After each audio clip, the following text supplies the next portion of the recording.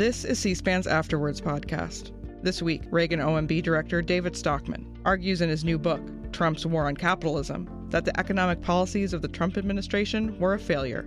He's interviewed by New York Times Federal Reserve and economy reporter Gina Smilik.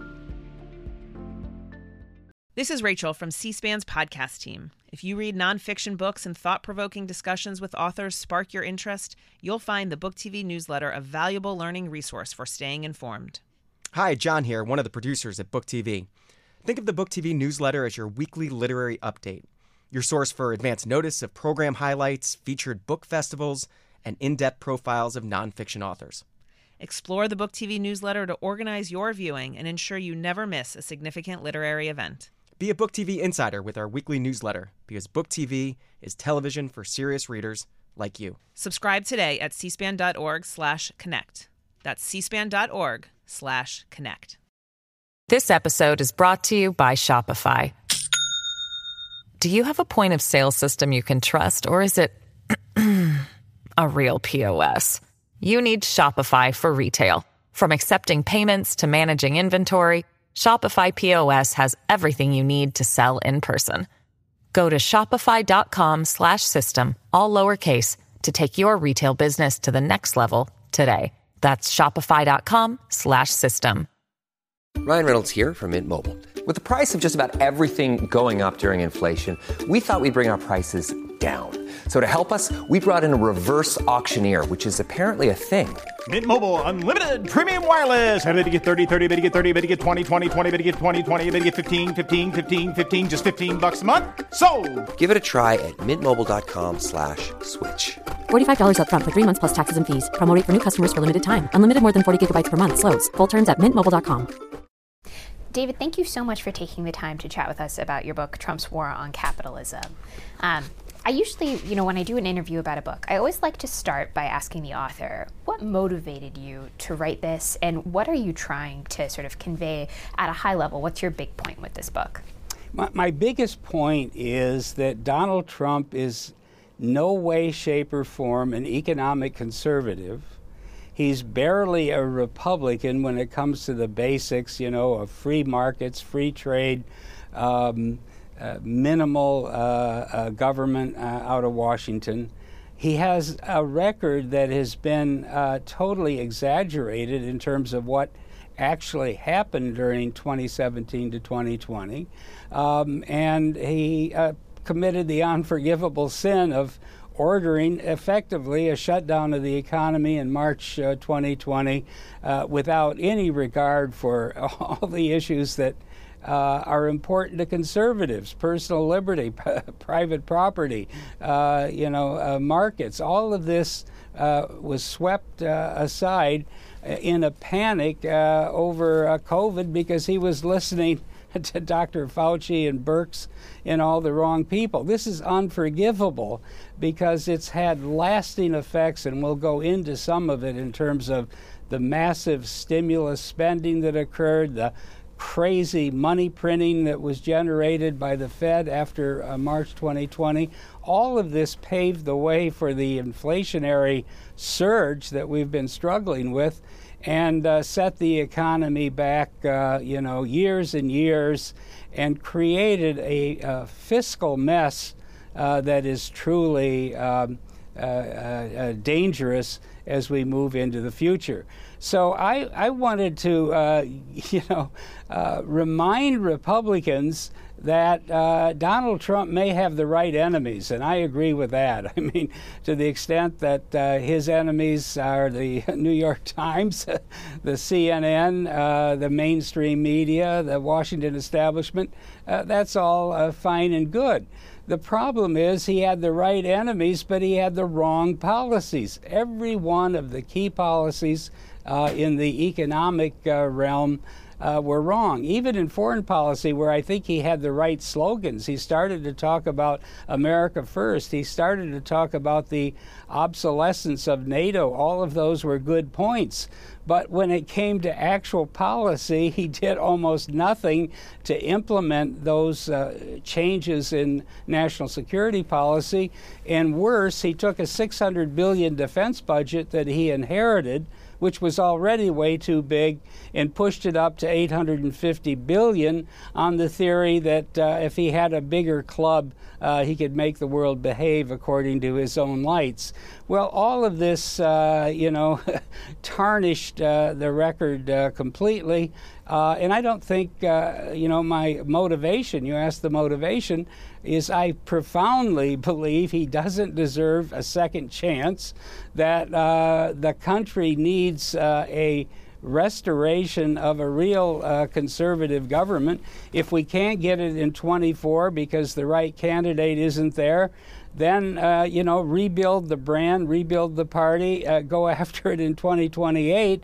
But let's not Trumpify the Republican Party and turn it into this kind of grotesque, spending and easy money and interventionist, neocon-driven operation that it is today.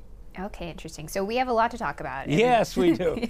We're obviously going to get to immigration. We're going to get to national security, all of these, the COVID response, all of these sort of issues that you've just lighted on.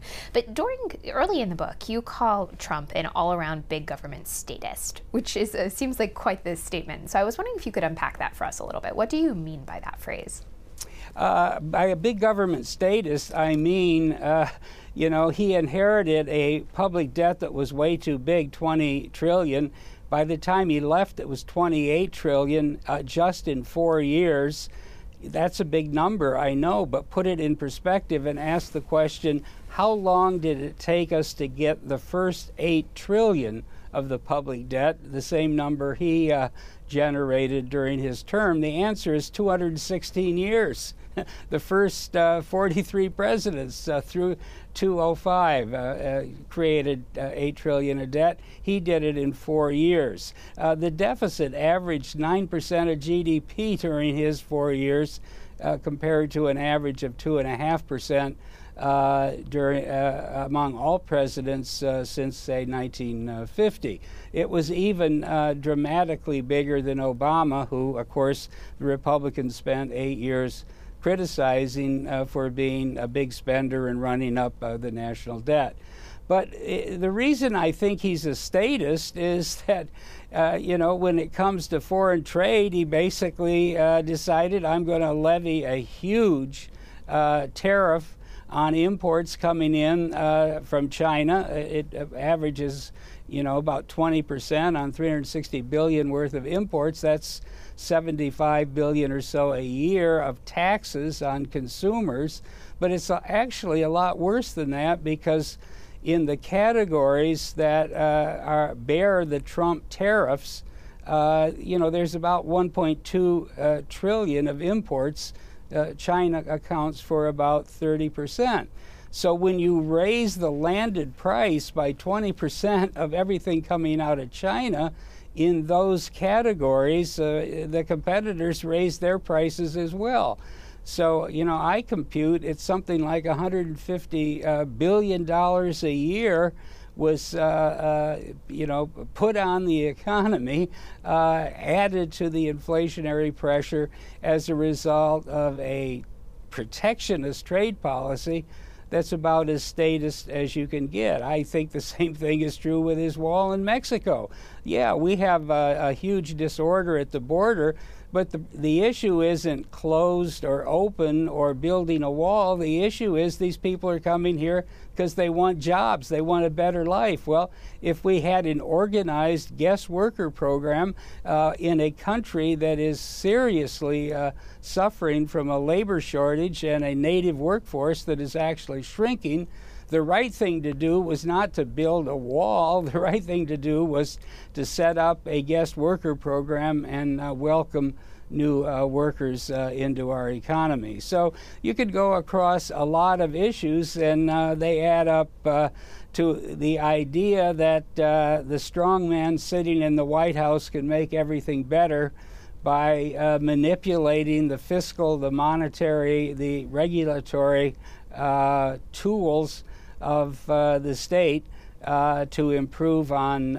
economic and social life. That's statism, and that's basically what Republicans should be against. That's the job of the Democrats to advocate that. and Trump basically essentially did the same thing. And we'll get back to a lot of those more specific policy points, but just sort of as we get into the beginning of the book, one thing that I thought was interesting, one way that you framed this book, was kind of talking about the economic track record under Trump and saying that he maybe shouldn't be getting as much credit as he is with voters for his economic record. I wonder if you could walk us through why you think that, where you think people's perceptions differ from reality when it comes to the economic track record under President Trump. Yeah, well, that's a very good question, and it's the first chapter of my book. And the point was that a lot of conservative Republicans that I've talked to over the years say, yes, he was a terrible big spender. The debt soared on his watch. The lockdowns were not the smartest thing that we've ever done. But, and there's this big but we had a great economy. He claimed it was the best economy ever. And the answer is the so-called MAGA economy was not the greatest economy ever. And so I went through it in detail, every administration back to Truman.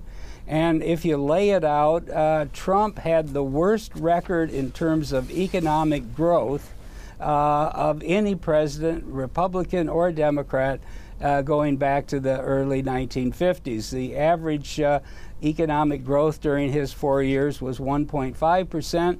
The average for all presidents up through 2016 was over 3%, so per year, of course. So we're talking about a growth rate that is half of the historic level. If you look at jobs, well, he didn't generate any jobs despite everything he says. There were 145.5 million jobs when he was sworn in. In January 2017, there were 142.5 million jobs when he left in 2021, reluctantly or otherwise. So there was a loss of 3 million non-farm payroll jobs during his 4 years. So that isn't, a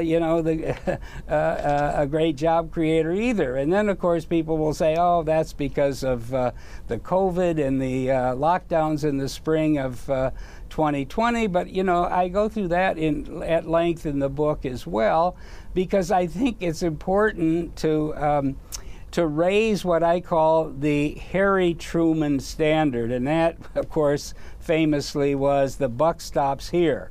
And the lockdowns and the economic chaos that resulted in the spring of 2020, including, a 30% drop in GDP at an annualized run rate, was not caused by the virus. It was caused by the lockdown. It was caused by the utter fear that was sown in the American public as a result of the White House task force day in and day out using the bully pulpit to scare the hell out of the public. And so, we got the economic collapse that was totally unnecessary.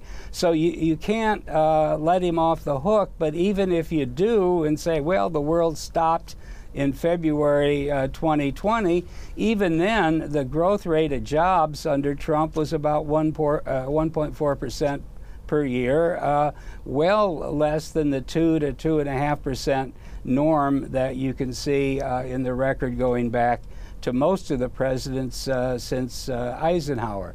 So again, the point I'm trying to make is it wasn't a magnificent MAGA economy.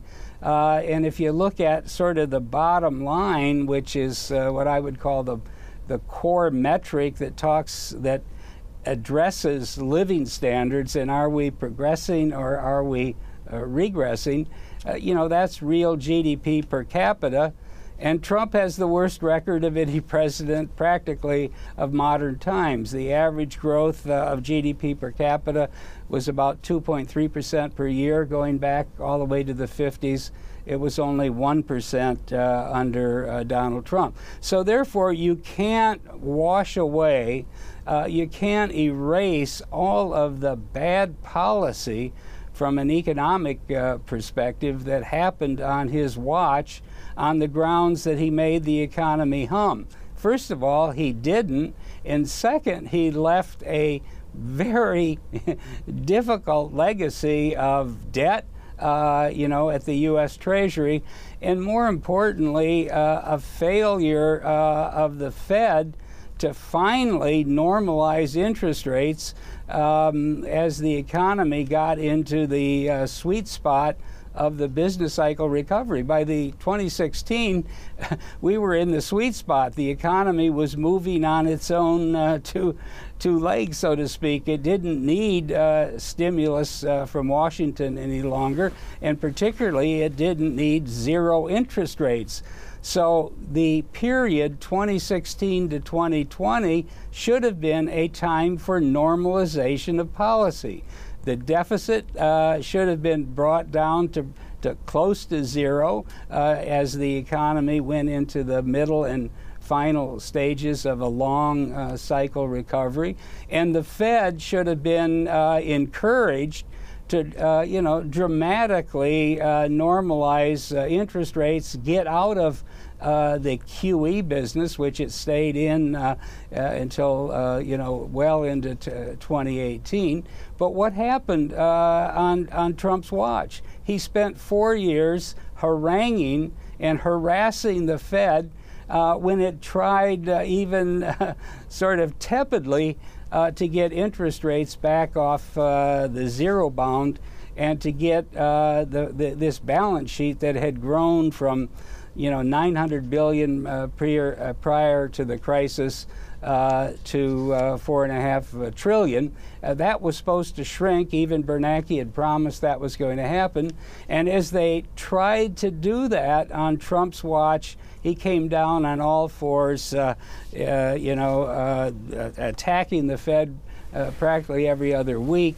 And so we didn't get the normalization. What we got was a very weak Fed chairman who was appointed by Trump, who kept QE in place until March 2020, until March 2022. And as a result of that, we already had an inflationary whirlwind generating. You could see that in the numbers, and yet they continued to keep interest rates at practically zero, and they continued to buy 120 billion of bonds and other debt paper per month. So all of this was put in motion during the Trump regime, and we ended up with a really serious monetary mess on our hands today. This episode is brought to you by Shopify. Do you have a point of sale system you can trust, or is it a real POS? You need Shopify for retail. From accepting payments to managing inventory, Shopify POS has everything you need to sell in person. Go to shopify.com/system, all lowercase, to take your retail business to the next level today. That's shopify.com/system. At Evernorth Health Services, we believe costs shouldn't get in the way of life-changing care, and we're doing everything in our power to make it possible. Behavioral health solutions that also keep your projections at their best? It's possible. Pharmacy benefits that benefit your bottom line? It's possible. Complex specialty care that cares about your ROI? It's possible. Because we're already doing it. All while saving businesses billions. That's Wonder made possible. Learn more at evernorth.com/wonder. I want to come back to the Fed, but before we do that, I wanted to talk a little bit more about sort of the economic record that you were citing earlier. Sure. I think it's important to note for our viewers who might not be as familiar with the statistics that what we saw in the first couple of years of the Trump administration before the onset of the pandemic basically looked quite a bit like what we were seeing in the years before Trump took office. We were late in an economic cycle, jobs were growing in sort of that 150,000 to 200,000 per month range. Growth was in the sort of 1.8% annual range, pretty consistent with those last couple of years. And so I guess I wonder, A, do you think it's fair to criticize that as being slow growth at a time when it seemed kind of like what perhaps the economy was capable of? So that's question A. And then question B is, why do you think it's fair to include the coronavirus within that period? Because I think a lot of economists would say the coronavirus was such an exceptional, unusual circumstance that it really shouldn't be part of the economic record here.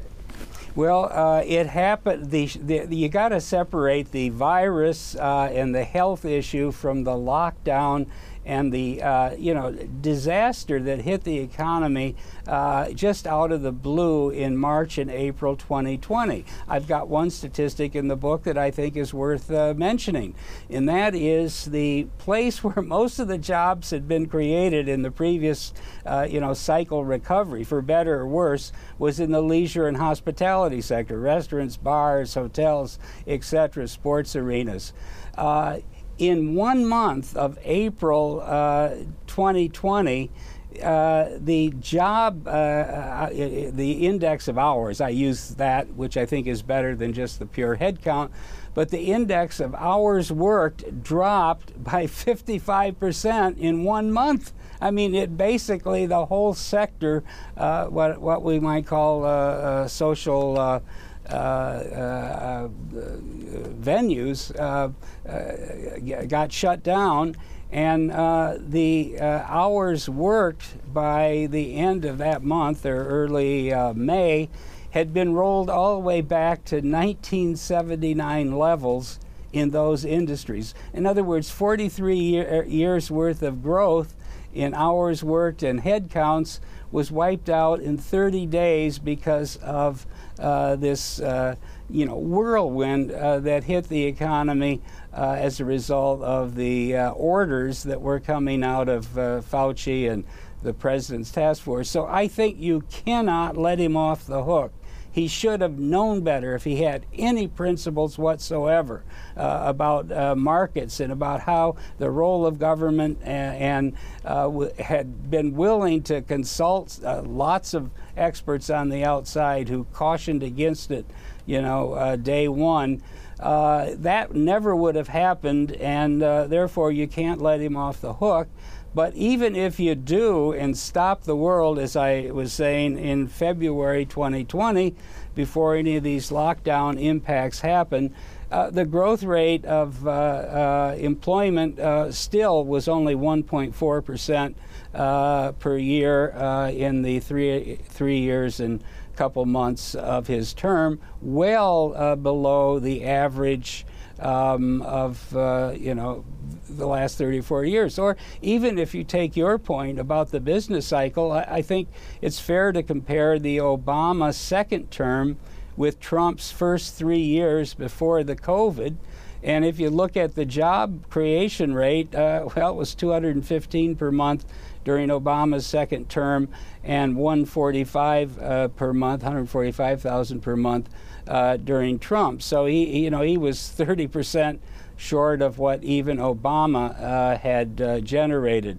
Now, I'm not saying that the economy should have been growing by leaps and bounds, because there are all kinds of reasons that I think growth has been sharply curtailed on a trend basis, that basically due to bad policy, too much money printing by the Fed, too much speculation, too much siphoning of capital into financial engineering rather than investment.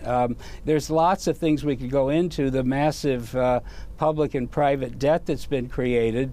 But the point is, you shouldn't be bragging about the greatest economy ever when it wasn't remotely the case. It didn't happen. It's a myth.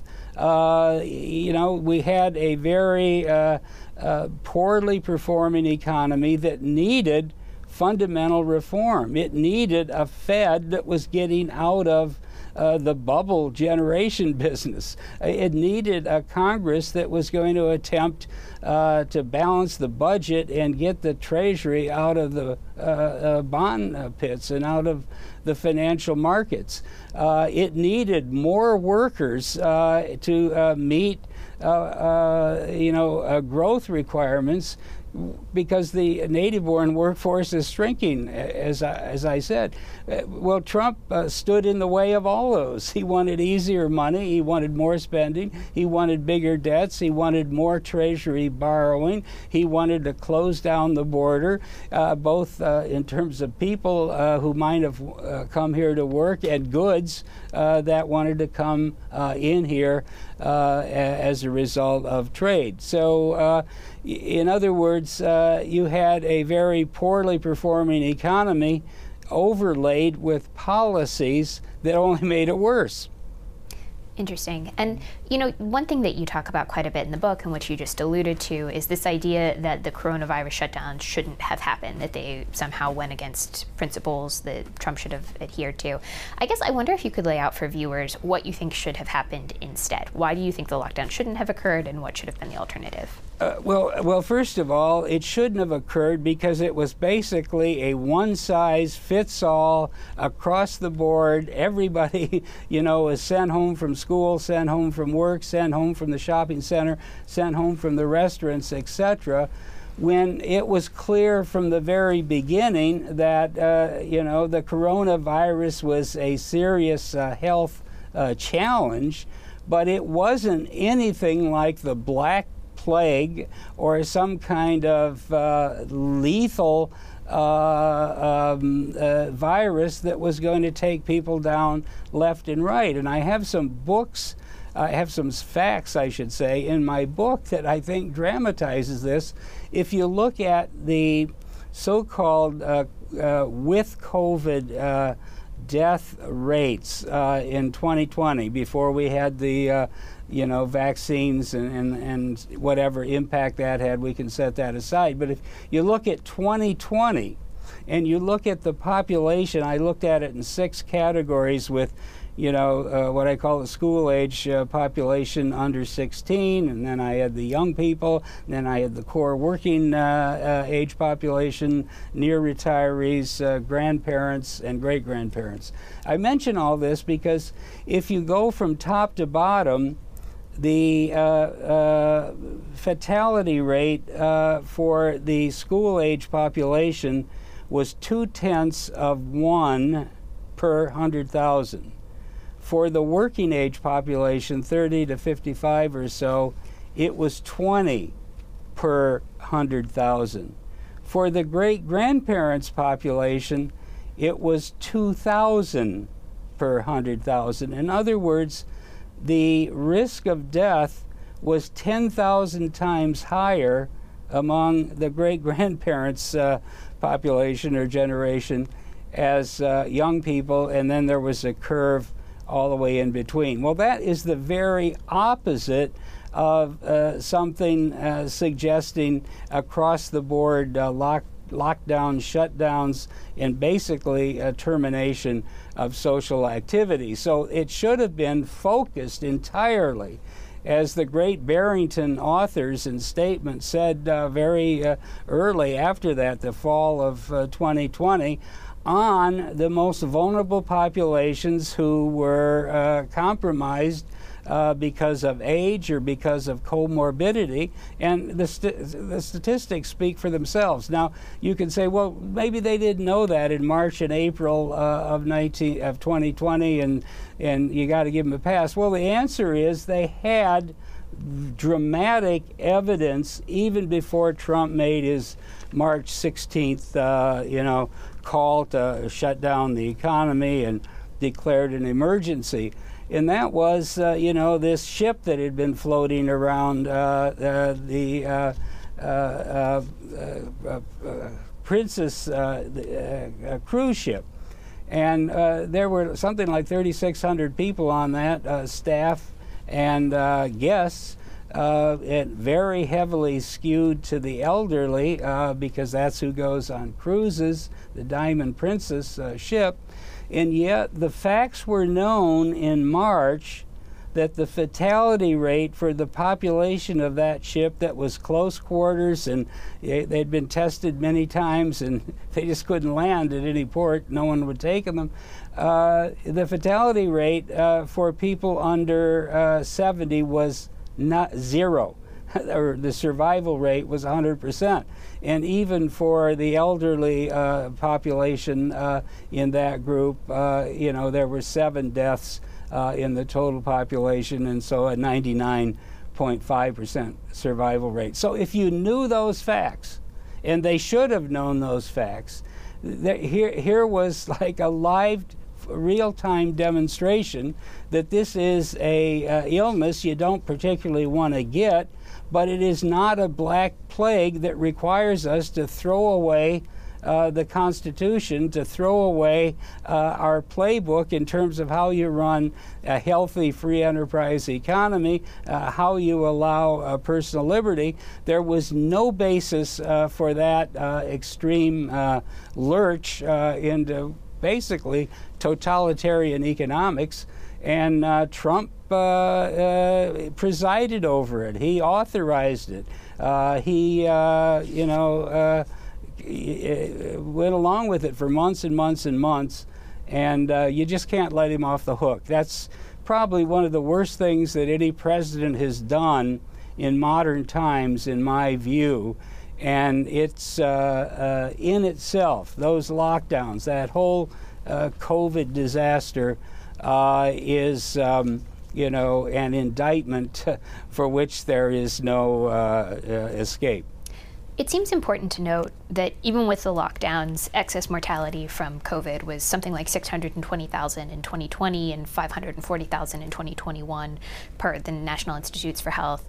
And that is, dramatic. For context, the flu is something like 37 to 70,000 a year. So pretty significant excess mortality even with the lockdown, which I guess begs the question, is there any level of pandemic that you would have seen a lockdown being appropriate for? Like is that kind of public health response ever appropriate, or are you just against that kind of response on principle? Well, I think if you had a true black plague where you had a because the excess fatality rates that you've cited there, I guess they're, obviously they're correct numbers, but again, that wasn't a black plague. If you look at the all-in death rates for all causes in the United States, the death rate in 2020 was actually lower. Now, this is 2020, in the worst of the COVID, okay, and before you had vaccine and before we started to come out of the foxholes. The death rate in 2020 for the population as a whole was lower than it had been in 2003. Okay, and as I can remember 2003, it wasn't like some nightmare disaster where people were dropping like flies. It was even lower than it had been in 1991, which again wasn't essentially a bad time in America. So therefore, it wasn't even in the ballpark that would require some kind of all-in government quasi-totalitarian response. I can imagine something bad enough that might eventually warrant that, but we're talking about facts here, and the facts aren't even close. If you're going to shut down the economy because there is an excess death rate that is, relatively modest compared to the normal trend, and if it's based on a change in the way they categorize death certificates, because this is all based on deaths with COVID, not because of COVID. Anybody that had a positive test before in the hospital or after they departed this world, who tested positive, became another COVID death statistic. And I think that's very dubious. So again, if you really dig into this, there is just no case for this kind of sweeping response, and it's on Trump's watch. I feel like we could continue talking about the coronavirus lockdown all day, but we only have 27 minutes left, so I want to move on to another topic, which is, you talked about the Fed a little bit earlier. Federal Reserve is near and dear to my heart. This is the topic I cover every day. And so I wanted to circle back to something you said earlier, which was that Donald Trump, was up in the bully pulpit pressuring the Fed to keep interest rates low and to sort of keep the money printer whirring, even ahead of the coronavirus pandemic. Now, as someone who covers the Fed, the institution is granted independence from the White House. Trump can't tell them what to do. In fact, Trump looked into whether he could fire Jerome Powell, the Fed chair, over the fact that Powell wasn't doing what he wanted him to do, and discovered that he couldn't. He didn't have the statutory authority to do that. And so I guess I wonder if you could kind of square that for me. To what extent was Trump actually being successful at pressuring the Fed in your mind, and based on what evidence? We'll never know what factors were going through the minds of the 12 members of the FOMC when month after month they basically blinked when it was damn obvious that they should have been getting interest rates back into some normal area.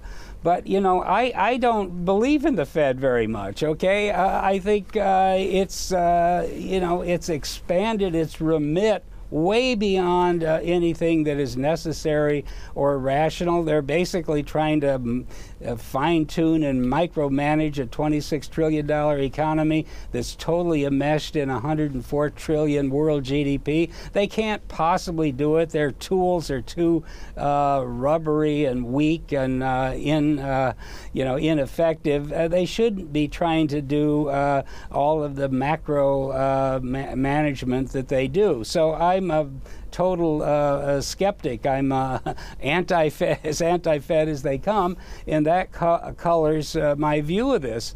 But the idea that a Republican president would say, and listen, we have to look at the statistics. This is in 2017, 2018, when they were trying to begin to raise rates. We had gone through a period of 8 years from the spring of 2008 until Trump became president. That's 108 months in which the federal funds rate, when you subtract inflation, and I use the 16% trim mean CPI, but you can use the other ones if you want, was negative in real terms. In other words, 8 years of negative real interest rates in the money market, 8 years where you had interest rates almost down on the floorboard, the zero bound. And that was, totally inappropriate, I think. And a Republican president who inherited that, and notwithstanding all the niceties about the independence of the Fed, which I think is grossly exaggerated anyway, but anyway, notwithstanding that, he should have been quietly or publicly telling the Fed the crisis is over, the emergency ended long ago, it's time to do what Bernanke said he was going to do in 2011, in 2012, and that is normalize the balance sheet, that is get into QT big time and get rates back up above, the flat line in terms of real rates, that is, after inflation. Because if you don't do that, you're just going to fuel massive speculation, and that's what they did. And then Trump took credit for a huge bubble in the stock market that was nothing, had nothing to do with what he accomplished. It was just a result of this massive flood of Federal Reserve credit. So I think, you have to look at the point in time in which things happen.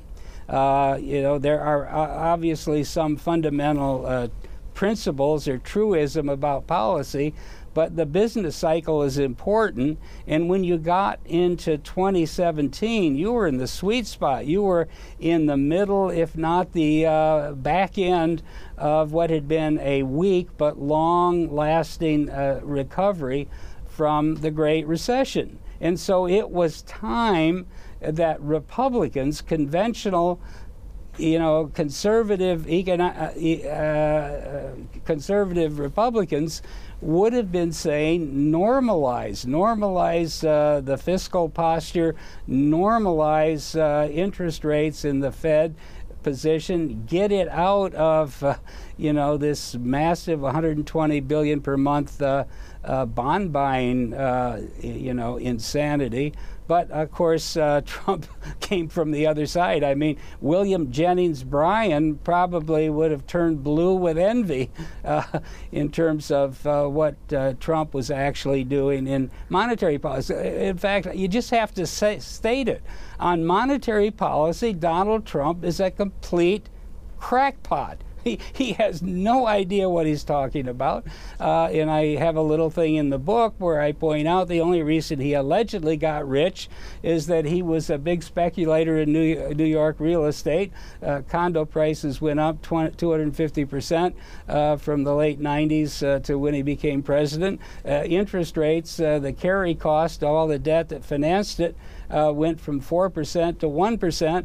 So what's not to like about a world in which asset prices are soaring and the cost of carry is being driven to the floorboard? Well, that isn't sustainable, obviously, but Trump learned from that the lower the interest rate, the better, and the more money they print, allegedly, the wealthier will become. It was totally a wrong, bad life lesson, and yet that's the baggage he comes with. This episode is brought to you by La Quinta by Wyndham. Your work can take you all over the place, like Texas. You've never been, but it's going to be great because you're staying at La Quinta by Wyndham. Their free Bright Side breakfast will give you energy for the day ahead. And after, you can unwind using their free high-speed Wi-Fi. Tonight, La Quinta. Tomorrow, you shine. Book your stay today at LQ.com. Families have a lot going on. Let Ollie help manage the mental load with new cognitive help supplements for everyone 4 and up, like delicious Lolly Focus Pops or Lolly Mellow Pops for kids. And for parents, try 3 new Brainy Chews to help you focus, chill out, or get energized. Find these cognitive health buddies for the whole fam at ollie.com. That's OLLY.com. These statements have not been evaluated by the Food and Drug Administration. This product is not intended to diagnose, treat, cure, or prevent any disease. And we should note for context for our viewers who maybe aren't as familiar, don't have these graphs memorized, the Fed had been raising interest rates from the end of 2015 up through 2018, but very slowly. They lowered them a couple of times in 2019 and then cut them pretty dramatically at the start of 2020. Likewise, they had stopped their quantitative easing, that policy of buying bonds, and it actually started to reverse the process, but it stopped that. And then there were some market disruptions in 2019 that prompted them to start buying bonds at a sort of slow pace again, and then starting in early 2020, they began buying bonds at a very, very rapid pace. And so the reason I do all of that introduction is that this factors really heavily into the next portion of your book, which is where you talk about sort of the response to CARES, both the Fed response, this big bond buying and very low interest rates, and the fiscal policy response, the Congress passed government spending packages, and how they interacted. And I wonder if you could tell our viewers a little bit about how sort of you characterize those, what you think the consequences were. Yeah, first of all, we're dealing with such huge numbers that you have to put a little perspective on it, and I guess I've had some history or experience over the years when it comes to big budget numbers. But the original CARES Act, $2.2 trillion, was actually tabled, written, and passed in 11 days, okay? Now, how do you pass a $2.2 trillion spending bill, some 800 pages, that had everything except the kitchen sink included in terms of money going to every sector and every constituency you can imagine? How do you do that in 11 days when that amounts to what at that time would have been 45% of the existing in-place budget? In other words, in 11 days, they pumped more money into the spending stream than 45% as much money into the spending stream as the whole budget, from defense to Social Security to interest to student aid and all the rest of it. It was crazy. It was insane. A conservative president would have had the veto pen out and had it in red ink ready to veto. And Trump urged it on. In fact, a couple days after he said we're shutting down the economy, he said, but don't worry, money's on the way, help is on the way. We're going to just, flood you with relief. Well, that's part of the whole mess that we're dealing with. And then the Fed made it all possible. So the congressman who passed this bill on a bipartisan basis should have gotten a pretty bad feedback from the bond market saying, hey, if you're going to pump the deficit at this late stage of the business cycle at this kind of rate, interest rates are going to go up and go up substantially. And so the Fed stepped in and basically monetized most of the new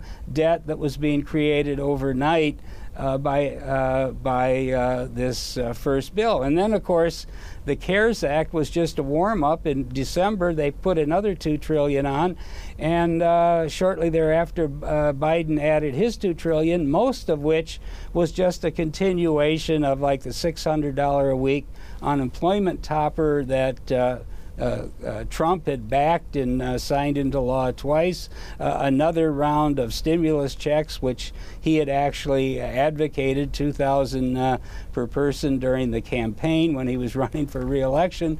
So, I say he's as responsible for that last $2 trillion as anybody else. Well, it added up to $6.5 trillion in 12 months. I mean, this is crazy. It was 150% of the normal federal budget was added on in 365 days, and most of it was either signed by Trump or were measures, a continuation of measures that he had strongly backed.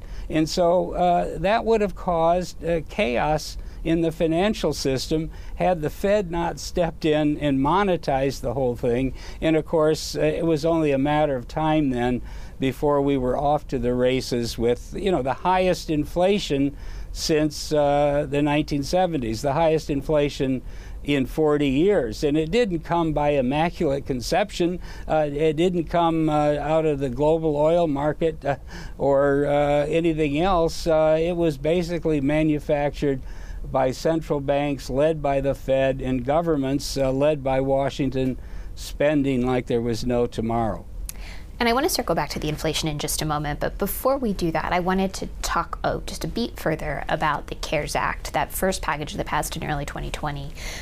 As you noted, President Trump signed it into law. He had pushed for it, but Congress passed it with pretty broad, I think complete bipartisan support, if memory serves. And so I guess I wonder, is it fair to lay the blame for that package at President Trump's feet when it was something, obviously, that Congress wanted as well? Oh, it's totally fair to blame him. The bully pulpit is in the Oval Office. He should have said, absolutely no way, no how. If you send a bill that's even remotely this indiscriminate, there were no standards, there were no monitoring mechanisms. They were just passing out pork like Washington had never done before. He should have said, I dare you to send it down here because it's going to get the veto, and I dare you to try to override it because I'm going to go to the American public. We're not going to, engage in this kind of absolute, abject fiscal profligacy. So that's the first point. He is totally to blame for the fact that they got a head of steam up on Capitol Hill, and it was the biggest, pork barrel, trading operation that we've ever seen, and truly that we've ever seen in peacetime or wartime. And then the one guy who had the common sense, the integrity, and the courage to say, no way, we're not going to pass this on a voice vote, because they wanted to pass it on a voice vote, was Tom Massey, Congressman Massey from Kentucky. And what did Donald Trump say? He denounced him viciously and demanded that he be run out of the Republican Party. So is Donald Trump responsible at the end of the day for this CARES disaster and then the $4 trillion that got laid on top of that? Absolutely. And returning back to the inflation point that you were making earlier, so, obviously we did see in the wake of the pandemic starting in early 2021, a real takeoff in inflation. The consumer price index, which is sort of the most commonly used measure of inflation, peaked at 9.1% on a year-over-year basis in mid-2022. It's now down to something like 3%. I guess I wonder, can you walk us through what you think drove that inflation? And then I wonder, you talk quite a bit about sort of this stagflation idea in the book, but I wonder if you can kind of square that with the fact that inflation has now faded quite a bit. Well, I would say it's not faded as much as the headline number would tell you. As I said, I look at something that's more of a core. I think the 16% trim mean CPI is a good measure. That was running 2 to 3% even before COVID, even before February 2020. So even if you believed in 2% inflation targeting, which I don't, it should be 0. That's what price stability means. But even if you believe in we should note for viewers that 2% is the Fed's inflation target. They aim for 2% annual inflation. Right. But even if you believe in it, we were already running ahead of it, and it eventually peaked in September on the proper measure. In other words, as you know, the 16% trim mean very quickly takes out the lowest 8% of price changes and the highest 8% each month. It's a different item each month of the thousands in the BLS basket, and so therefore it gives you the trend without some of the short-run monthly volatility that comes when there's a big spike in, say, energy prices up or down, or food or other commodities. In any event, it peaked at 7% in September 2022. It's now running at 4%. So it's come down, I agree, but it's still double the trend rate, the run rate, where it was before all of this COVID stimulus and money printing took off. Now, did this cause the inflation? Of course it did. It doesn't happen by immaculate conception, and it happened because you put all that stimulus money into the economy. And I think another statistic I have in the book is well worth mentioning, and that is, every month the statistical authorities publish data on transfer payments from government. That's a very good statistic to look at. But the normal run rate of all transfer payments, and this is food stamps and welfare and housing and also social insurance and Medicare, Medicaid, the rest of it, was running about $3.1 trillion at an annual rate right before March 2020. After the first bill was enacted, the run rate of transfer payments was $6 trillion per annum. And by the time the second COVID or third COVID bill, the Biden final installment, got enacted, the run rate of transfer payments that were flooding into the economy and being spent was $8 trillion. Now, I can't emphasize that enough. When you go from a system that is basically being watered, watered with transfer money to spend at a $3 trillion rate, and suddenly a year later it's running at $8 trillion at an annual rate, you are shocking the economy with spending, a spending impulse almost overnight, unlike anything we've ever seen in historic cycles. So that's where the inflation came from, because further, most of the money that was being spent incrementally from the stimulus checks or the $600 per month toppers or just the regular paychecks that most of the public was still earning couldn't be spent, for the most part, in social venues, restaurants, bars, etc. They were all shut down. So people went hand over fist into buying merchandise durable goods. And of course, all of those were sourced abroad. And so suddenly the supply chains break down, the inventory in the pipeline system within the country was totally depleted. And you got a huge surge in prices for durable goods that had been going down year after year after year for the last couple of decades. So that's where the whole thing started, and then it simply propagated through the system. But none of it would have happened without the shutdowns. None of it would have happened without the massive, unreviewed stimulus bills. None of it would have happened if the Fed hadn't monetized all that debt. In other words, there were 3 checkpoints along the way. You could have said, we've got a pretty serious seasonal virus on our hands, and we're going to do everything we can to protect the elderly and other vulnerable populations, but it wouldn't have taken much extra spending. Believe me, they could have done that. Or second, they could have said, we're not going to bail out the economy if just because we're shutting down things temporarily.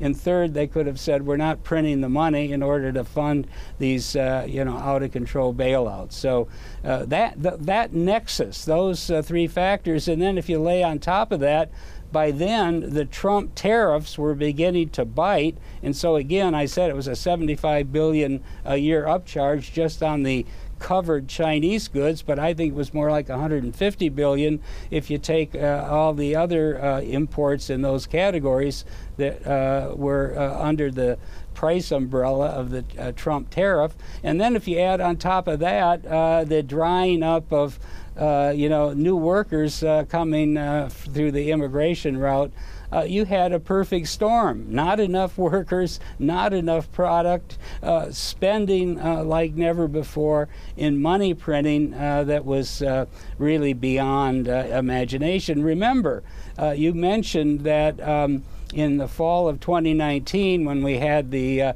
little hiccup in the bond market, in the repo market, they restarted QE, but at that point they had gotten the balance sheet down to $3.8 trillion of the Fed from the mid-40s, and they went from $3.8 trillion in September 2019 to $9 trillion within the next 2 or 3 months. I mean, this is out of this world. Nothing like this has ever been done before. And if people are surprised that, one, we had this burst of inflation, they shouldn't be. And second, if they think it's all over because the headline rate is down to 3, for a month or two, I think, they're deluded. We have, injected into the economy some massive inflationary pressure that's going to take years to eventually work out of the system. Okay, interesting. And, I think we are just about out of time, but I wonder, before we wrap, you talk quite a bit in the book about immigration, and I'm sorry that we didn't manage to get to that topic in more detail, but I wonder if you could just sort of lay out your arguments. I know it's something C-SPAN viewers are really interested in, so I wonder if you could just lay out your arguments and maybe sort of conclude with some final thoughts. Well, I think you have to reject the demagoguery that started when Trump came down the escalator in Trump Tower and start talking about the rapists and murderers and other bad people coming across the border. That is totally a wrong characterization. Overwhelmingly, 95% of the people coming to the border are coming for jobs and for a better life. They're not criminals. They're not drug dealers. They're not foreign terrorists. This is just a lot of baloney. And our economy was built on welcoming immigrant populations. That's how we became the leading industrial power of the world, obviously, from 1870 to post-World War II. And we need to understand that what is needed, the reason they're all illegal is we have a stupid law that says if you want to come to the United States, you have to either get a family-based slot in the quota system, or you have to become a refugee or seek asylum. Well, that's of course, it creates a mess. It's a bureaucratic nightmare. Well, let's not say they're asylum seekers, the people coming from Central America or Mexico. They're job seekers. Have a job program. Have a guest worker program. Give them a permit to work. Let them go to Kansas City or Detroit or, Wilmington, Delaware, wherever there are jobs. And as long as they're earning a paycheck, they should be entitled to stay here, not be deported, not be harassed, not be chased down by the hobnail boots of the whole immigration control apparatus.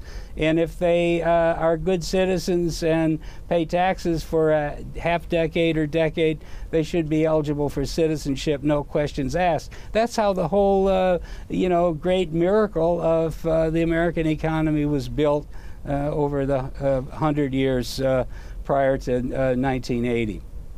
And I think that is all we have time for. So thank you so much for taking the time. I really appreciate it. David Stockman, author of Trump's War on Capitalism, and here talking with Gina Smilik from the New York Times. Thank you so much. Thanks for listening to this week's Afterwards podcast. If you are interested in podcasts about nonfiction books, listen to C-SPAN's Book Notes Plus podcast for interviews with authors and historians hosted by Brian Lamb.